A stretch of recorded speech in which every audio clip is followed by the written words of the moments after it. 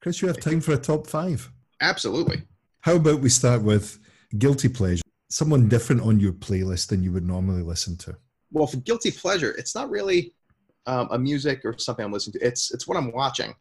I've been watching wrestling, professional wrestling, for the past really the past year and a half. I don't know what got me back into it exactly, but when I was in high school, me and my brothers were watching WWF back in the 90s, and then of course we grew out of it. And then I started watching wrestling again, like about a year ago, and it's so much more fun now. Now that I realize it's basically watching a live action cartoon. So I'm really enjoying, just shutting off my brain and enjoying something for 2 hours. I guess that's what its purpose is, right? It literally is that. Strangely enough, my wife's father, who's no longer with us, but my father-in-law, an elderly South Korean man, every time you'd go to their house, that's all he was watching was the wrestling, right? He was just totally mad for it, and my mother-in-law would just, well, you just leave him. He's sitting in the other room watching the wrestling. He wouldn't even talk to you. It was just like, then when it was finished, then he would come out and have dinner. My wife, she doesn't watch it, but she'll be sitting on the couch next to me while I'm watching it, and she's doing her own thing, watching she'll be watching Korean soap operas. That's usually what she watches. So she'll watch it on her thing. And then just every once in a while she'll check in with me. It's like, what are you watching again? So. Just out of curiosity, who is the heavyweight champion at the moment? I'm not really watching WWF. I'm watching this new one, AEW. It's Jon Moxley is the champ there. But then on WWF, guy Roman Reigns, who I think he's like The Rock's cousin or something. So, like, really, The Rock's cousin, or it's a little bit of an extension of the truth. Absolutely. No, in real life, I think he's his cousin. Honestly, this is a good guy to know in the wrestling world, I guess. If you want in the door somewhere. Who should we be listening to and why, Chris? I think you have to be listening to new music right now. There's a few composers that I'm really hot about. One is a guy named Robert Honstein, and he's writing a lot of great music for percussion music. There's a trio that I'm going to play when I get back to Wuhan called Patter. That's for marimba, cello, and viola. I'm really excited about playing that.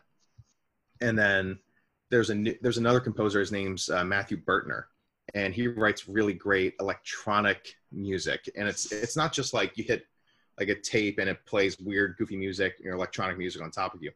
It's where you're playing into a microphone and that's getting fed back into a computer and it's being modulated.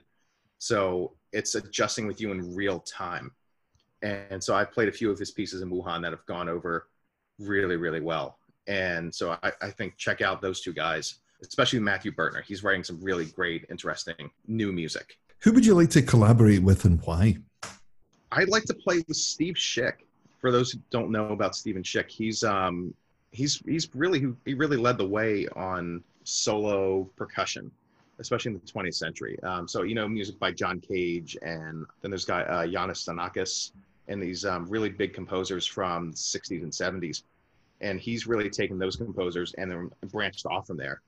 And Steven Schick, he's up there in age. He's at least in his late 60s, but he has this philosophy and mentality about music and life that anybody that works with him in any capacity, it really you carry it with you. And he's still around, so next time I go to San Diego, I'm gonna check him out. The one that I'm most familiar with in the percussion world is Evelyn Glennie. Mm-hmm.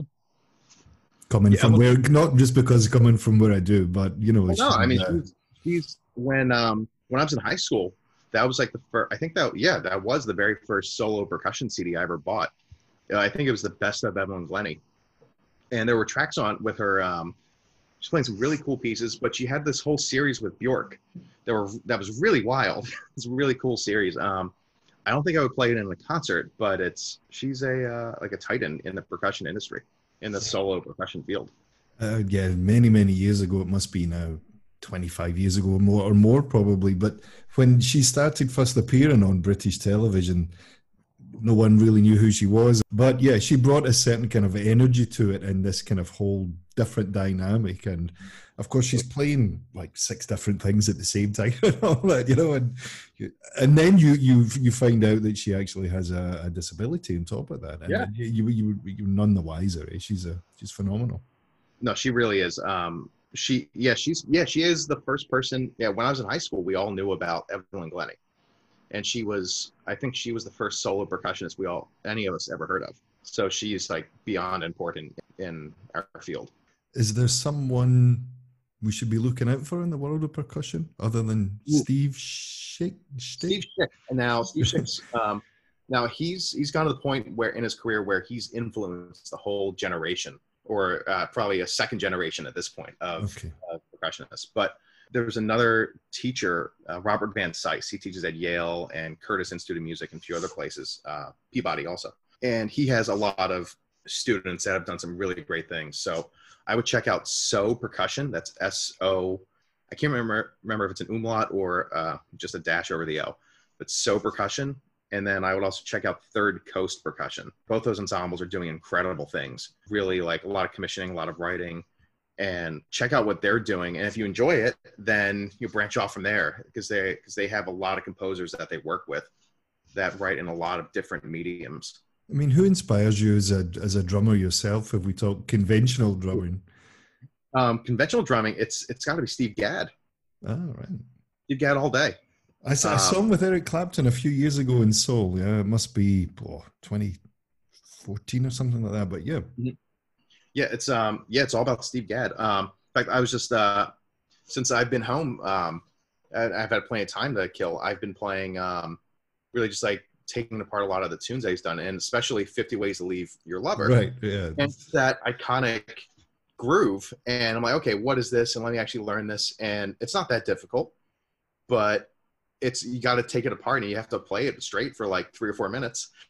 So, and I'm putting that on a list when I teach. I'm going to have especially if they don't know how to play drum set that well, it's that 2-bar groove and put that together. So if you can do that, you can do a lot more other things. So yeah, for us drummers, it's a really iconic groove. Yeah, it's one of the ones right up there. What's your go-to karaoke song? It's not good. I don't do it well, but it's Weezer's Hey, It Ain't So. It's not bad. It's not bad. No, it's not good for me. It's terrible. And so the KTV, that's what karaoke is in Wuhan or in China. I believe Korea also calls it KTV. It's karaoke TV. So you'll have these rooms where you rent out a room. You can fit like 8-10 people in there, and they have kind of like a waiter coming in, bring you popcorn and beer. And they open up all the bottles of beer right away, which I don't like. So by the end of the hour, you have this warm Budweiser, which I don't like much either. It's a double. Yeah, really. So it'll be a great night. After maybe a big concert, a bunch of us will go out for KTV. And yeah, it's a blast.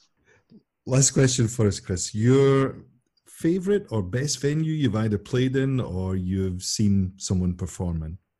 Yeah, so the best venue that I play in is my own concert hall, the Chintai Concert Hall. That's in Wuhan. Has the classic concert hall look and a feel, and it's not a huge hall. It seats 1,600 people, which is like on the larger size, but I've played in ones that seat like 3,000, and it feels like you're playing in a fishbowl. It's terrible. And this one is, I have pictures of it. All the seats are red, and there's like this gold inlay like all over the place, and that's what, in my opinion, a concert hall should look and sound like. So I love playing there. It's perfect for my orchestra. But my favorite place to play it's this garbage dive bar in Wuhan called Coastline. And I mean, it's really grungy. And it has the questionable sticky floor thing going on, It's not, there's a tattoo parlor upstairs. It's near the colleges. So it's like, so my band and I will play there. Like we'll try to do a gig there once every month or two, and we'll pack the place. And it's an energy and a vibe that you just don't get in the concert hall, because you have like 50, 100 people just crammed on top of you. And it's the best. I love playing there. It's, the sound system's good. They have a decent kit at the venue, which is great. If you're ever gigging and you're playing on borrowed kits, it's 50-50 at best. Oh, and you're definitely the optimist there, sir. You know, I'll take those odds. Yeah, I used to bring cymbals and stuff. I stopped doing that. So I'm just not. Yeah. I don't want to bring these great cymbals playing on this this kit that doesn't have a snare head anymore. No, or it has a big kind of hole in the floor, like next to the drum stool and all that kind of stuff. You're 6 inches from falling off a cliff, kind of thing. But really, yeah. So that's my favorite place to play. Not because it's great or anything, just because it's an energy. Different vibe. It's another way to do it. Craig, I want to thank you so much for reaching out to me. This has really been a pleasure. Pleasure's all mine, sir. It's been great to catch up with you and to share your stories. Really, thank you so much. Good stuff. It's been great, and I've learned a little bit too, which is always a bonus, right? Well, I hope I haven't embarrassed myself with saying sets and. No, absolutely not. I call the orchestra band, and it's without getting a bit too Spinal Tap, And Craig, I have to teach in about 8 minutes, so I will talk to you soon. But thank you so much again. Cheers, Chris. All the best. Cheers, mate. Cheers. Bye.